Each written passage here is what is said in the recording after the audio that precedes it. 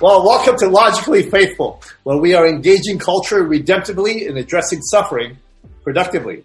Primarily, we're using the concepts in apologetics, primarily in philosophical thinking, science, psychology, and things of that nature, to help us understand and ground meaning and significance in life, primarily in the areas of faith and in the areas of the Christian worldview, and trying to figure out how that actually works in the real world. I have a very special guest today, Dr. Chris Firestone. Welcome. Thank you, Kilda. It was great to be here with you. I know you and I go back a long way and haven't had a chance to speak like this in a while, so I'm excited to be able to dialogue with you. I'm so happy to have you, brother. So let me give you your proper introductions, my brother. Dr. Chris Firestone, PhD, does a lot of work on the philosophical foundations of Immanuel Kant, one of the greatest thinkers in world history. Let's deal with him, and he's written a multiplicity of books on the issue. Also, you are an actor. Killing Poe and The Last Wish. I'd love to expand on those and see what else you're working on and you're cooking up in the background there in your philosophical mind, applying that in the area of the arts. So the books you have, which I recommend for others as well, is Kant and the New Philosophy of Religion, co-edited with Stephen Palmquist, University of Indiana Press. Theology and the Transcendental, Boundaries of Reason, Ashgate. The Defense of Kant's Religion, authored with Nathan Jacobs, great guy. Kant and Theology on the Boundaries of Religion, really pushing those boundaries, aren't we, brother? Always. And The Persistence of the Sacred in Modern Thought. Can't seem to get away from that one. Kant and the Question of Theology, also by Jacobs and James Joyner, Cambridge University Press. I congratulate you on those. Those are very difficult to publish in, let alone get recognized in. And finally, Immanuel Kant, a companion to his philosophy and a prospect for theology. Forthcoming, I think that's forthcoming is right. And most of all, you're the father of 5 and my friend. Welcome. Thank you. It's great to be here. Boy, any one of those books we could talk about for the next hour here, Keldon. Where do you want to start? Well, let's start with Kant. So, in the area of the Transcendental, tell us about Immanuel Kant and his contribution to the general Western Hemisphere or history in general. Why is Kant such an important figure? And link that back up to his philosophy of religion and the meaning of life. We'll get back into that as we move on. Sure. Well, when I started out in philosophy, there were a lot of different figures that you can study. And if you're wise in how you pursue your advanced education, you'll study somebody who you can learn from. And it became very clear to me early on that Immanuel Kant was one of those figures that was villainized in some ways, celebrated in some ways, but a monumental thinker that I could learn a lot from. And when you're diving into advanced education and doing a deep dive, you want to, study something that has a deep well, and that you can actually learn something and apply to life. And so Immanuel Kant was that person for me. He comes at the end of the Enlightenment period. Sometimes he's called the watershed of the Enlightenment, and that's for good reason. He takes the entire epistemic turn that happens with Descartes and Bacon and works itself through thinkers like Hume and Leibniz. And he brings the best insights of those thinkers together into a higher order system that he calls transcendental philosophy. And that is really a pivot point to what we're seeing today in contemporary thought. Kant's famous transcendental turn is sometimes called the turn to the subject. And the turn to the subject means that what the human beings are vital contributors to our understanding of the world and our place in it. It doesn't mean that all meaning is grounded in the human, but we have to begin by first assessing what it is that we bring to the table, as it were. And Immanuel Kant was the first philosopher really to take stock of reason's contributions to what we know about the world. Interesting. Okay, so he's definitely a figure not to be contended with and a major contributor. Professor Chris, let me ask you, your screen is shaking a little bit. Try to get that one on that area. Just a logistical issue there. Yeah. Okay. That's probably because I'm getting excited and I'm shaking everything around me. Well, this is definitely something to be excited about. All right, let's talk about Kant in his area on reason, and so his critique of contemporary reason and practical reason. He seems to indicate to us, either directly and indirectly in different ways, that God is such a transcendent figure, specifically in the area of religion, in that area, that we should not be using reason to arrive at that. Rather, there are different ways of understanding that. Unpack that for us, because it's been used as a major critique of religion and philosophy of religion. Kant has been, at least. Yeah, well, in the first critique, Immanuel Kant's whole approach is to ask the question, what are the necessary conditions for the possibility of experience? And this is what the term transcendental means. It's sometimes called the Copernican revolution in philosophy. And when he made that turn, he discovered, at least in his mind, he discovered the fact that space and time and the 12 categories were the necessary conditions of the mind that take the sense datum that comes to us in a great quantity and organizes it into a discernible experience. Now, one of the 12 categories was one that was recognized by David Hume, and that is causation. Okay. Causation is not, strictly speaking, experienced through the senses. David Hume thought it was a habit of the mind, something that happens that you sort of assume as habitual actions, and you see relations of concepts one to another, and you kind of assume it.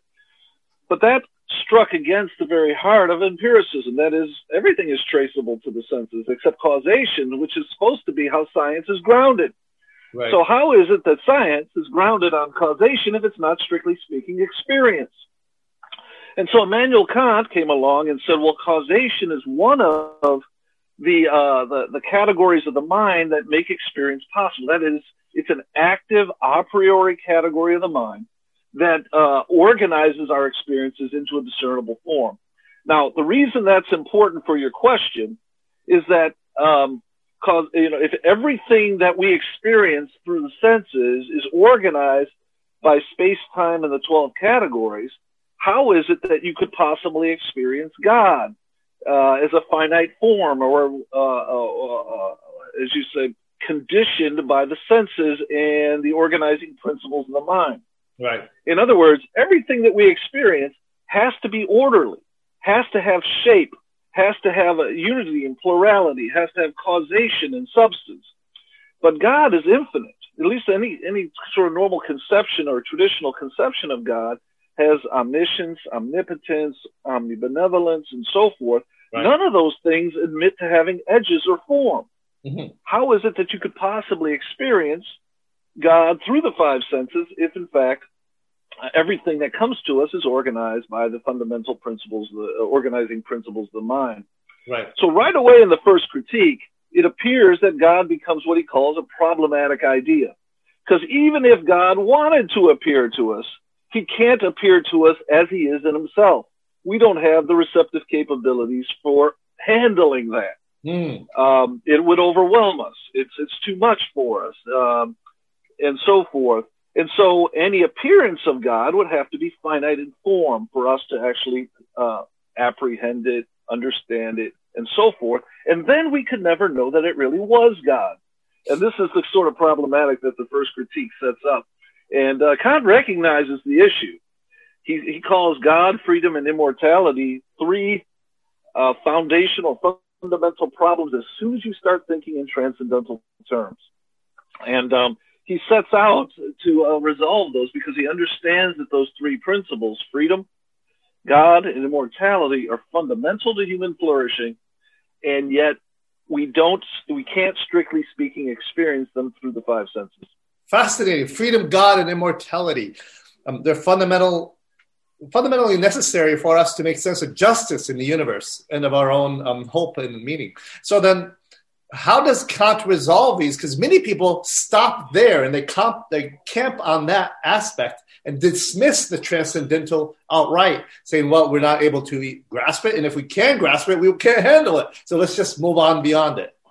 Well, one of the things I think Kant recognizes immediately is that reason would prove itself impotent if it wasn't able to handle these crucial concepts in some measure.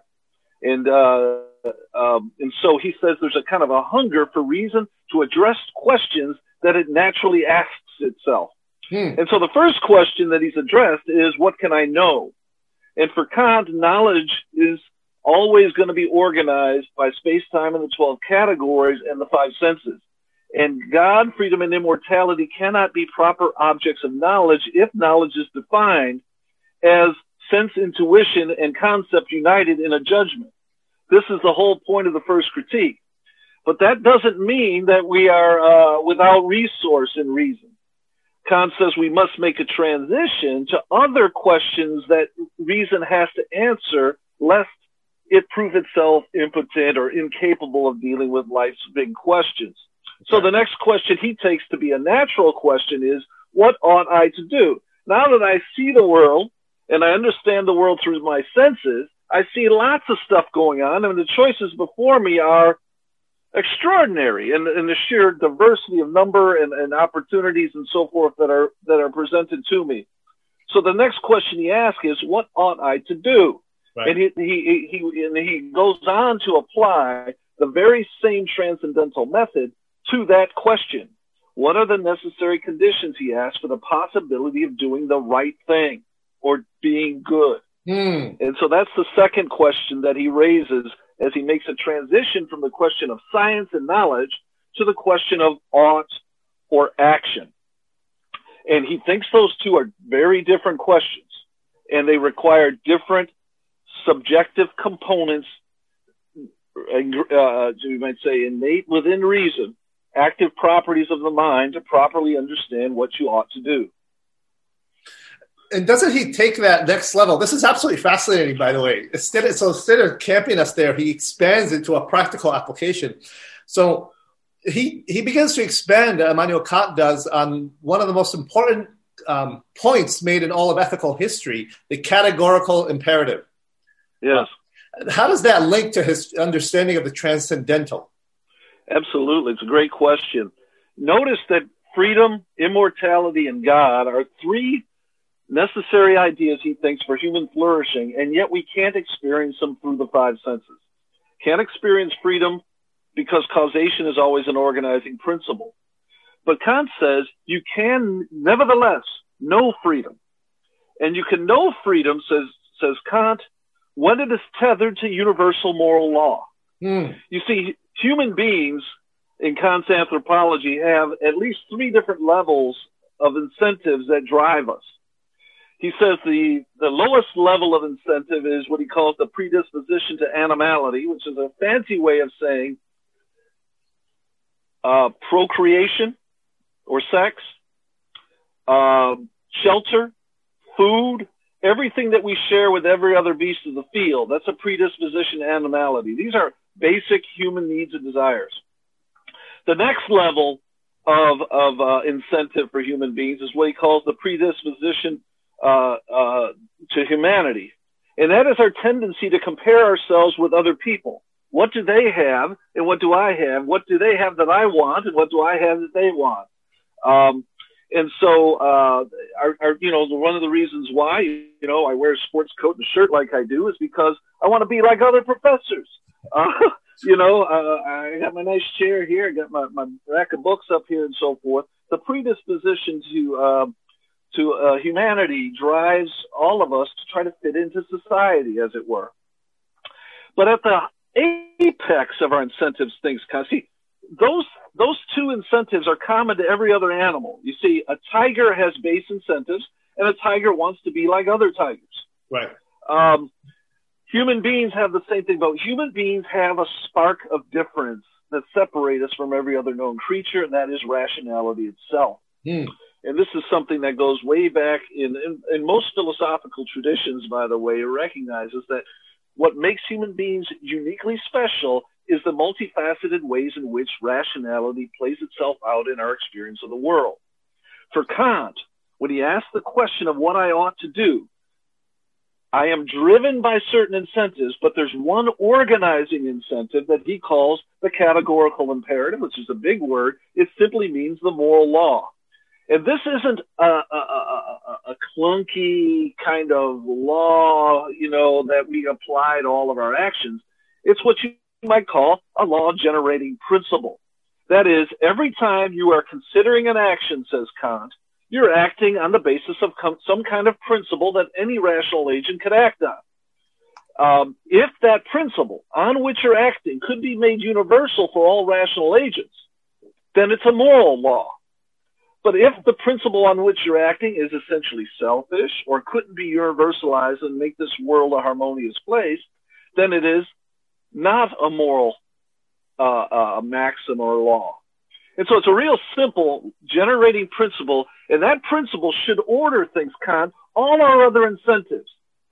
As soon as one of your other incentives wars with the moral law as your highest incentive, he calls that corruption. We know we ought not to do that. All of our other incentives are good. It's good to be like other human beings. It's good to have shelter and eat food and procreate and so forth, but it always has to be done for Kant under the organizing principle of the moral law. That's what makes human beings truly human. And so that's a very quick sketch, you might say. That's interesting. Okay.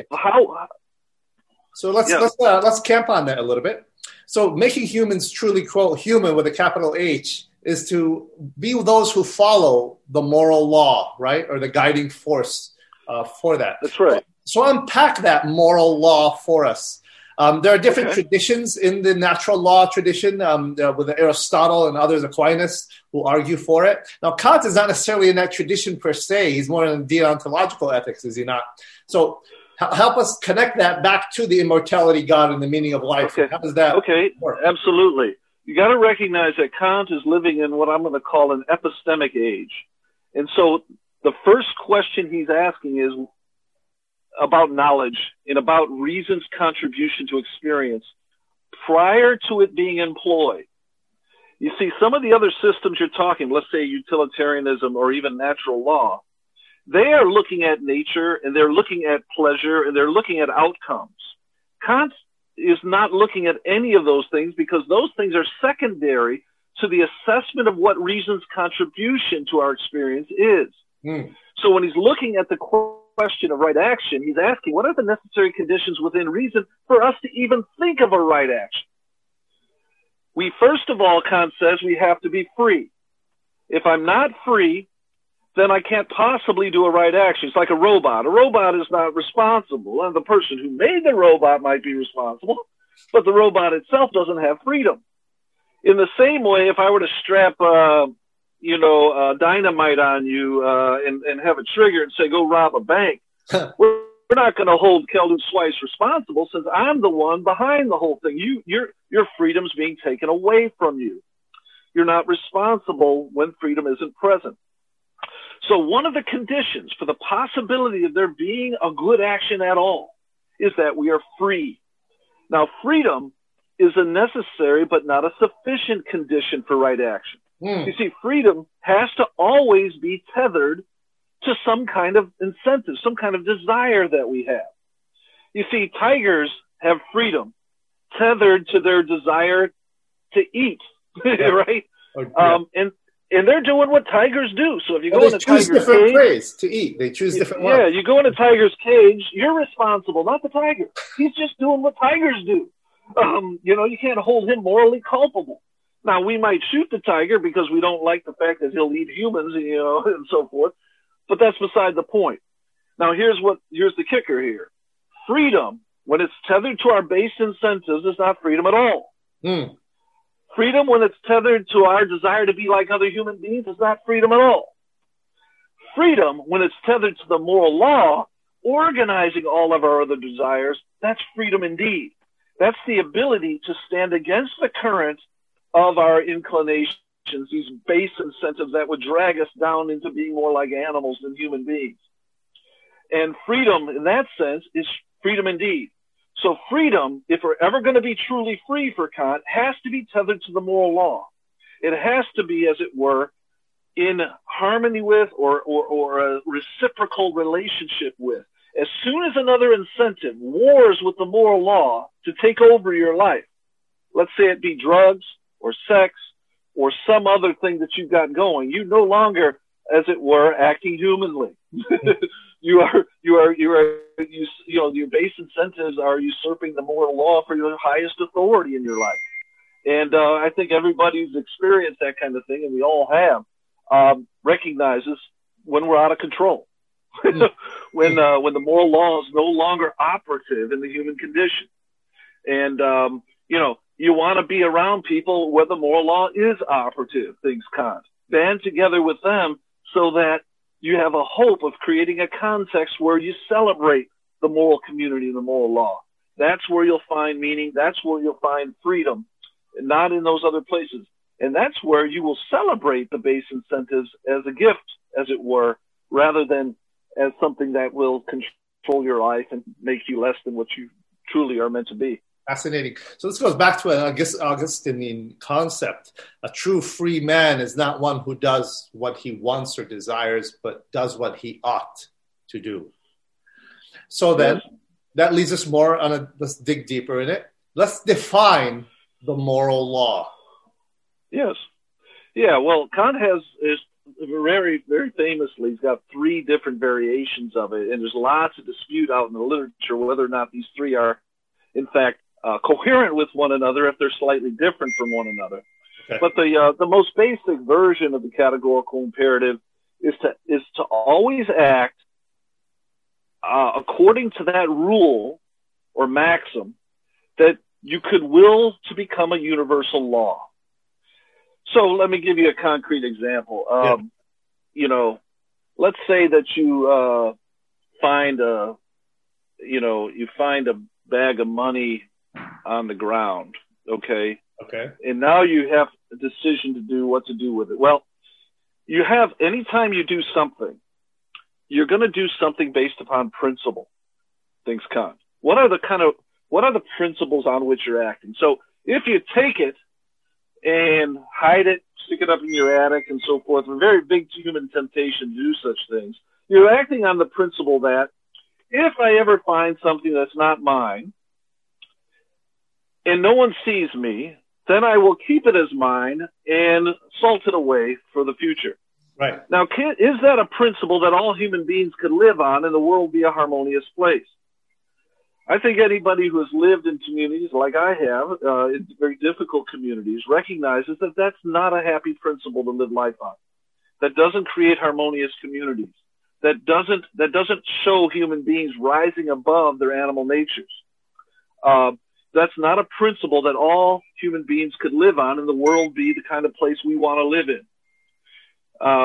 And so that is not a principle that is generated by the moral law. It's generated by some other law of our own making. We might come up with a better principle. Now the whole notion here that we can come up with a perfect law may be pie in the sky. It may be difficult to do, but we kind of know it when we see it.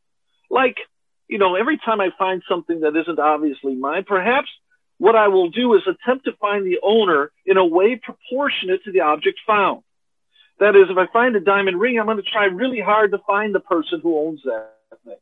But if I find a nickel, I might just put it in my pocket, look around. It's in other words, at least that rule is a little closer to a rule that could be universalized in order to make the world a harmonious and better place. So this is Kant's point. Act according to those rules that could be made universal laws for all rational agents. Okay. And so every time you're about to do something, you're going to act on some principles. If those principles on which you're acting could be made universal law, then you're acting morally, or say more morally than you otherwise would be. And that's something Kant thinks we all know. We all know deep down inside. So the reason is, in a sense, commanding this duty to us, and that if we're going to be truly free, we have to stand up to it and be able to do the right thing. But admittedly, it's hard. Right. And it's hard precisely because one of the words you said earlier, we have this inherent sense of justice. And justice is attempting to tell us that if we don't take what's due us right now, we're never going to get it. And if somebody else is going to get it, we're not going to get it. We all have that inclination, as it were. kind of buried within us. So we can talk about that concept a little as we go further on. But Kant thinks that that's mixing perspectives.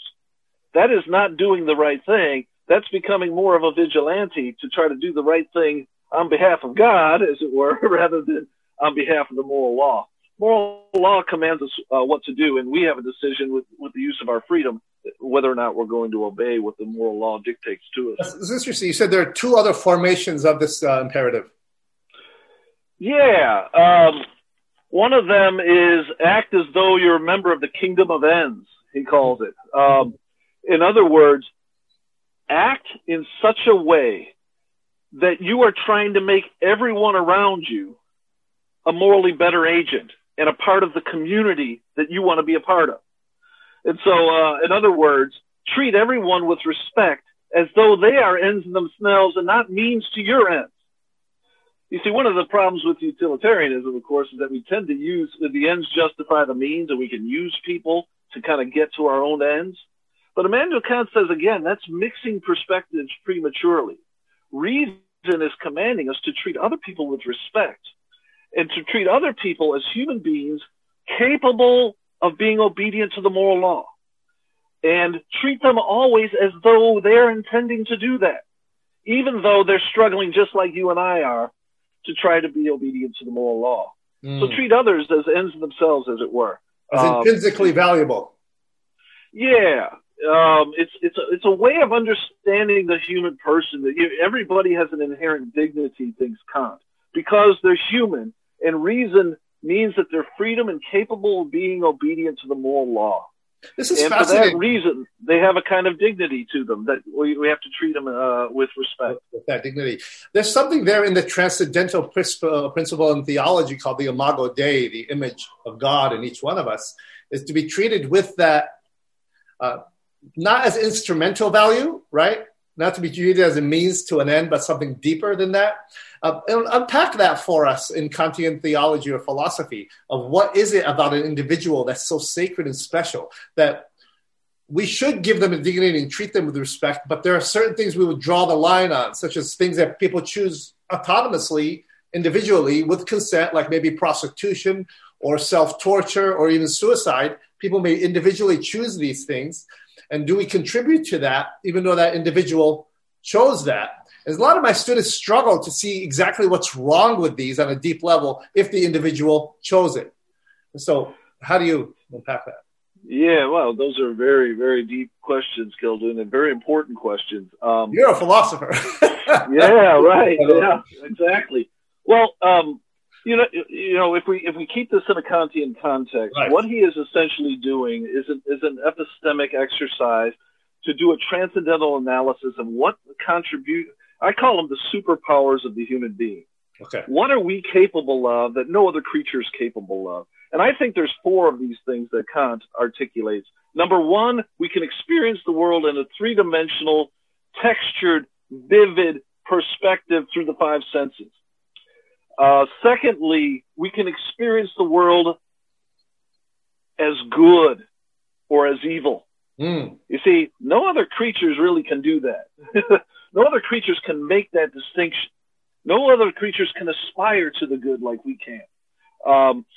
You know, when we're teaching our kids, we teach them how to be better people, stuff like that. You know, the other creatures don't do this. We have this kind of innate capacity to use freedom and the moral law, which are rooted in our rational nature, things gone, to improve, to get better, to have a revolution, not to be self-centered, but to be other-centered, and so forth. The other superpower that we have is the experience of beauty and purposiveness. We haven't talked a lot about that one yet. No. But this is a really important one that is oftentimes overlooked in the Kantian enterprise because it knits together all the others. And so whenever we put on these earbuds and we're listening to our songs, or we're looking at a beautiful sunset, or we're seeing beauty in some measure, for Kant, that is an experience of purposiveness that no other creature can sense, can see. It's kind of the superpower that we have to create art and to appreciate natural beauty. And it has a distinct role in the human condition, things Kant. If you don't have that activated, then you're always going to be wobbling. And the wobble that he's talking about is the wobble that happens when you try to be moral and the world doesn't recognize your efforts. So, for example, let me give you a really simple example. It happens to me every day. You know, if I'm driving the speed limit and I miss the light, and the guy who's flying past me at, 20 miles an hour over the speed limit makes the light, and then you watch him and he makes the next light, and he makes the next light and the next light, and you end up 10 minutes behind. And you think to yourself, what kind of justice is this? I'm trying to be doing the right thing here, and nature doesn't reward me for that. It rewards the guy who breaks the rules. Right. Breaks the rules. Who's doing all the things wrong, and they know that they're wrong, and yet they're kind of getting their way. Well, when we experience beauty, thinks Kant, we feel a sense of harmony that gives the soul the moral courage to go on, not to have to get justice every time it does the right thing. Because the world speaks to us through beauty, that this world will make sense at the end of the day. And the person who is running roughshod over their moral disposition to break the rules will one day run off the cliff somewhere down the road. And Kant thinks it's the experience of beauty when you're listening to that perfect song that knits together and says, this world makes sense for a moment. That's a uniquely human experience. That's an experience that has a purpose. That purpose is to knit together the human condition and to help our disposition to grow. If it's going retrograde, if you never get to beauty, if you're going down the path of, as it were, immorality, embracing the dark side of life, you got nothing left to knit together. Your disposition is seared. Your conscience is seared. And your humanness is mere potential rather than being actual. And so Kant thinks that superpower is really important. That is the experience of beauty and purposiveness in the world. That's wonderful. It testifies to us that there's something more to this world than meets the eye. That's actually beautiful. It's transcendent in its perspective. See that? Yeah, it's beautiful in the good. He's got three critiques, famously, right? The first one's on knowledge, the second one is on morality, and the third one is on beauty. And he thinks that these things are, as it were, synthesized in reason in one great set of superpowers that humans have access to. And they're not always activated in people. That is, some of us just never get there, thinks Kant. And yet they're really important to being truly human. Let me push back on something here. This is a fascinating quote I found by Iris Murdoch in her book on the good, where she writes about the Kantian man. It's called the sovereignty of the good. And in that book, she argues that the Kantian man, or the true human man, is a big problem for ethics. And I want to get your feedback. I want to play the show for you on the screen and get your feedback on that, because the concept of the good connected to the transcendent, connected to what it means to be human. Let me see if I can put this up here in a moment. And at the way she ends it is kind of shocking to me, but at the same time, it's real. And I want to get your feedback on that. Okay, so here you're going to share my screen, and I'll show it to you.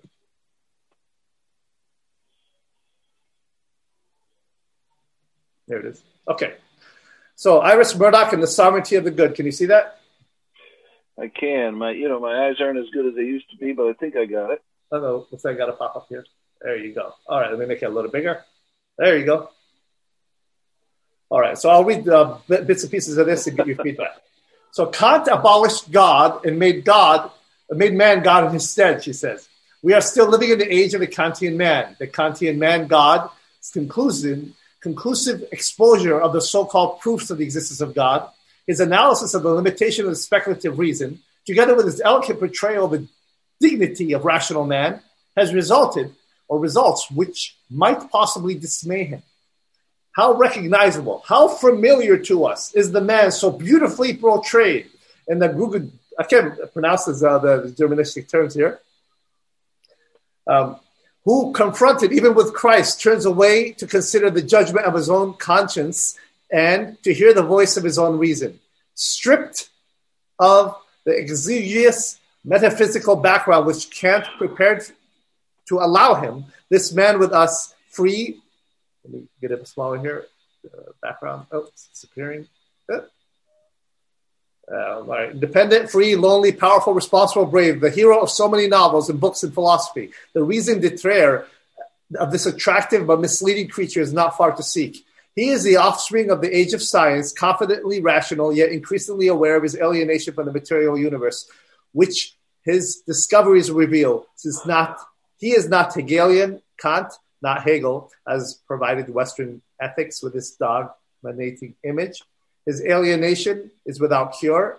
He is the ideal citizen of the ideal state, the warning held up by tyrants. He is the virtue which the age requires and admits courage.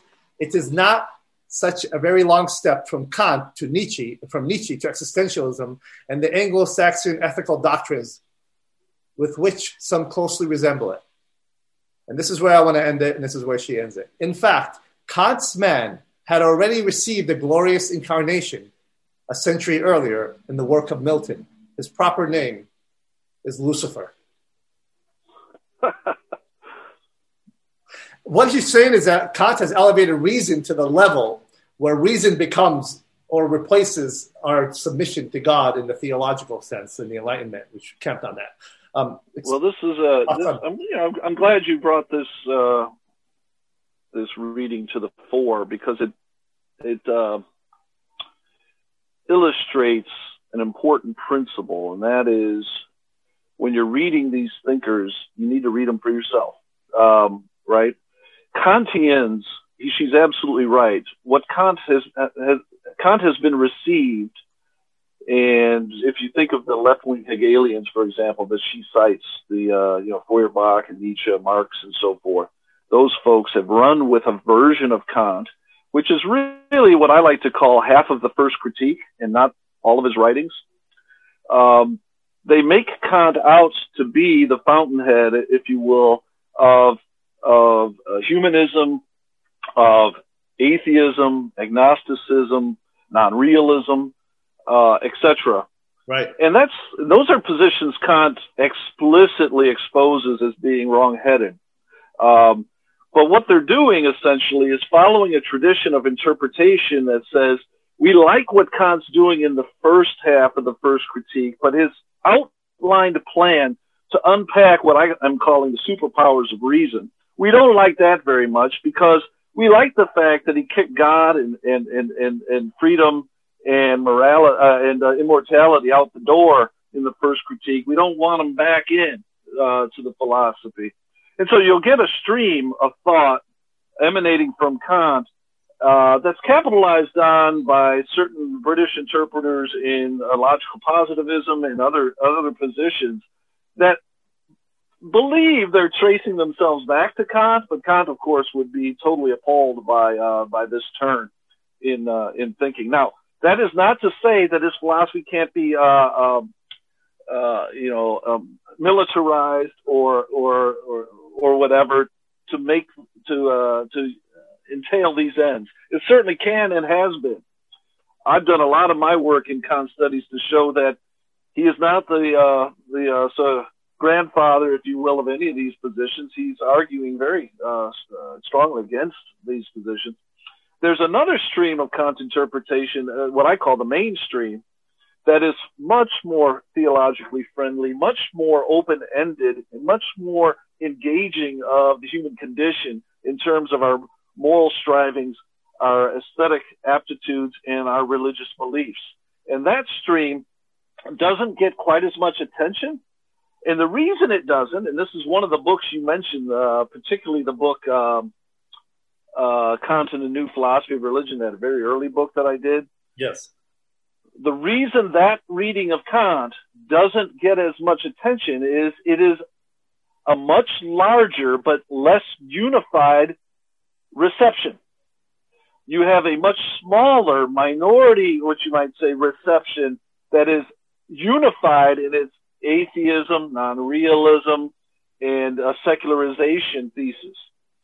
not really a lot to disagree with there. And it tends to be a formidable, I don't want to put percentages to it, but I'd say 25%. And the vast majority of the streams that emanate from Kant are much more friendly to things like morality and aesthetics and religious experience. But they disagree with each other and how that plays out.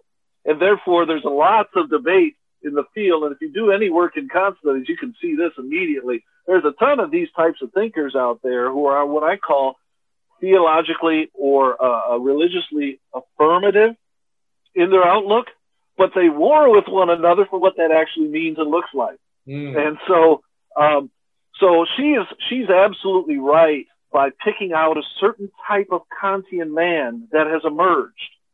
And that is really, probably is one of the main reasons why our culture has gotten ourselves in the predicament we're in today, is that this negative stream of Kant studies has really maintained a unified and vocal outlook. And it is really, what you might say, coloring all of the academic world because of its unified vocal outlook. I see that happening in Islamic studies, where we camp on the life of Muhammad when he was in Medina and ignore the fact when he went to Mecca, right? He was a different kind of figure. One was a warlord and a major political figure, and the other was more of a religious guru. But to look at one and not look at the other is to not be fair to the real life of the real Muhammad, who was a combination of different things.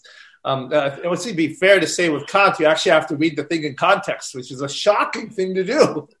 Nowadays. Yeah, there's two types of readers of Kant, and it's the ones that read only the first half of the first critique, and it's the others that follow him on those very difficult pathway of the second, third critique and his writings on religion. That's precisely where I think he is at his very best, and it's often the place that those who want to unify around some of his early insights really want to cut off at the root. Very difficult to do because Kant is pretty insistent that reason has to be able to address the questions that it asks itself, lest it goes back to moral nihilism, lest it goes backward in its outlook. And Kant is really not prepared to entertain that possibility. Let's talk about the man Kant and draw this back to your own experience. Kant was a believer, wasn't he? He wasn't an atheist or a skeptic of the transcendental. He believed in it. He just had some limits to it from his contemporaries in the religious sphere. Is that right? Yeah, well, in the first half of his career, he was a pretty traditional theist, you might say Christian theist. And then he has the Copernican revolution, which he kind of goes silent religiously. That is, he no longer shares where he actually stands after, say, 1770 or 1781, depending upon where you want to locate that turn. And the reason for that is debated. Some want to say that he has, a turn away from the received religious traditions of the time, in particular the Christian ones, and so that would feed into the narrative that he's really atheist, agnostic, or a non-realist in some way, or at best a deist. But the other way of looking at that is, and this is the way I typically look at Kant, is he decides that in order to make headway in the field, to truly ground science and the other experiences of the world that we have, we need to do an analysis of pure reason. And this is what he thinks is the philosopher's task.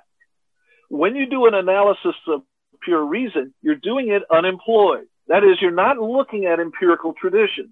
You're not looking at the world as it currently is. You're asking the question, what are the necessary conditions within reason that makes the types of experiences that we have possible? And when you do that, you're no longer in a position to make declarative judgments about empirical matters. To do so is to pull yourself away from the philosophical task, which is to ask what reason contributes to those who do make those judgments. So Kant, I think, self-consciously pulls away from any kind of, let's say, empirical judgments about the world as such, like history, what actually happened in history, things like who is Muhammad or who is Jesus. He pulls away from those things because he takes the philosopher's vocation very seriously. That is, what are the necessary conditions within reason that make the kinds of experiences that we have possible? Once he finishes that task, then it's the time to employ it in what he calls the higher faculties. And the higher faculties he identifies as medicine, law, and theology. And in those places, we have the mind, body, and spirit represented, as it were. And Kant thinks that that's where empirical judgments are to be made. And so you can see what he's up to here. He's not turning his back, per se, on anything. He's actually fulfilling his mission as a philosopher. And, one of the famous things about Kant that I'm sure every person who's here who's read any intro to work on Kant at all is that he was known in his later years for going in processionals with students and other faculty to the church door, but not going inside. And the typical way that that's cast is he's no longer a Christian. Of course, he's not going to go inside. But I think the more charitable way of understanding it is he's a philosopher, and he understands his role within the university context as being a philosopher. He can lead you to the church door, and you have to decide if you're going inside or not. And for him to do it for you is to take away your intentionality, your authenticity, your freedom. And so, it's a precursor, you might say, to Soren Kierkegaard, who would later do very much the same thing with his pseudonymous writings and other things, and that is to use a literary style that doesn't make the judgments for you. I mean, I can talk till I'm blue in the face and tell you what you should think. Am I doing you any favors in doing that? Kant, Kierkegaard, I think, don't think so. No. They think better is to recognize that you're a human being on the quest of life, just like me, asking the big questions and asking, what are the conditions, what are the resources that I bring to bear as a human being? What are the tools in my toolbox that I can now employ to make those decisions? And those are the quintessential philosophical questions we all need to. Those are important questions, and he thinks that they're a prolegomena or they're a preface to getting at the big questions at all. I mean, you can dive right into those big questions and be swimming in an ocean of ideas. But until you have the grounding to understand what it is that you're contributing to this discussion from the outset, you're never going to be able to make headway on those questions to any kind of satisfaction. You're always going to be having those late night conversations with your buddy or your friend that go in circles and go nowhere, And man, that was a deep study we had together. Well, yeah, it was a deep study, but you didn't have an oar, or you didn't have a rudder. Kant says you need a rudder, and that is to understand the tools that reason brings to bear on our experiences in the first place.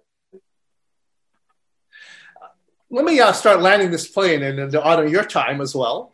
And to ground this now into a practical application for our lives and for my students and for other people who are listening. So I have this understanding of reason, and I'm critiquing the processes and the background and the presuppositions that I bring to the table and why I believe what I believe and how I believe it.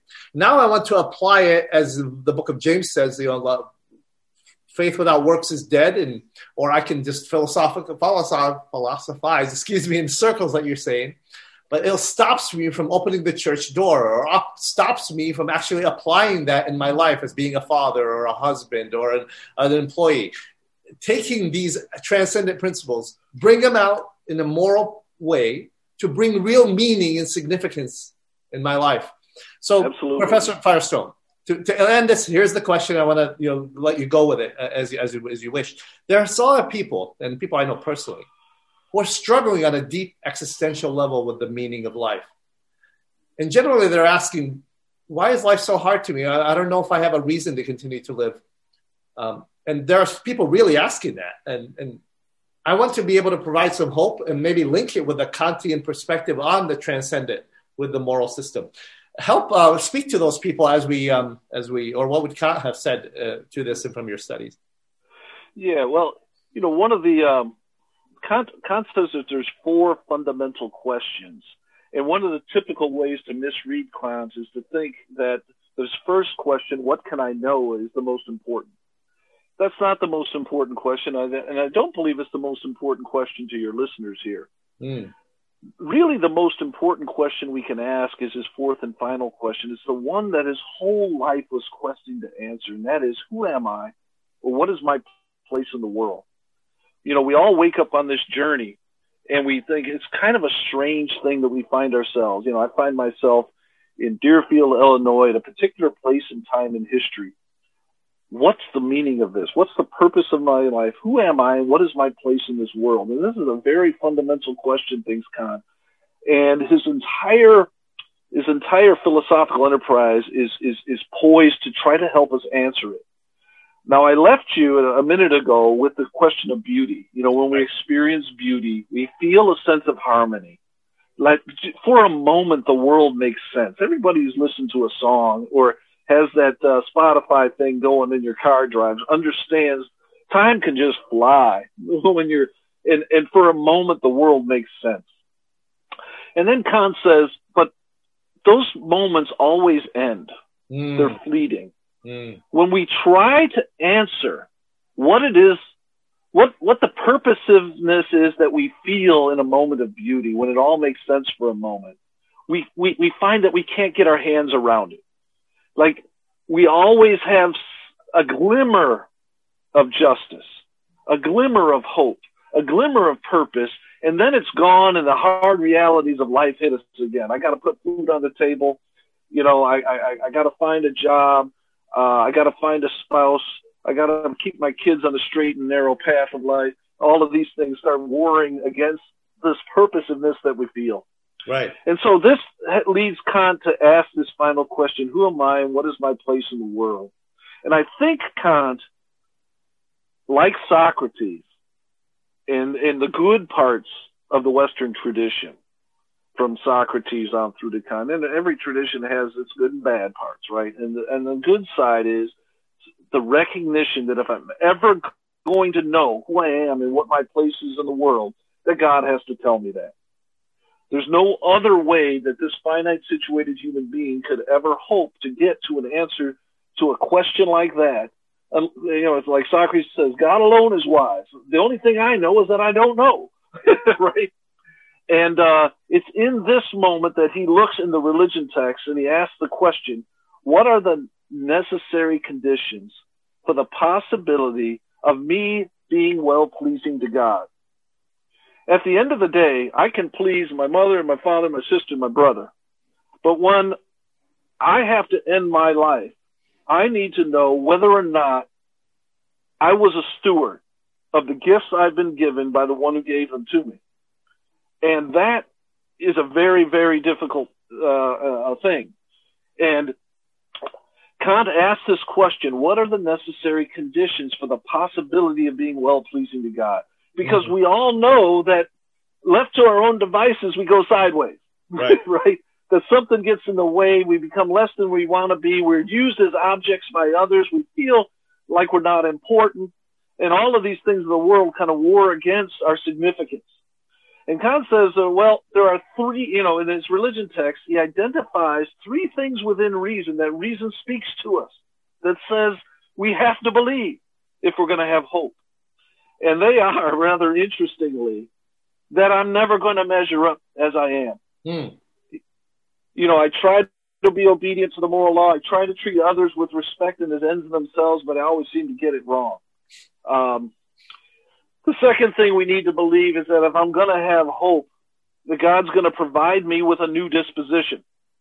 That is, he's going to have to make me well again somehow. Redemption.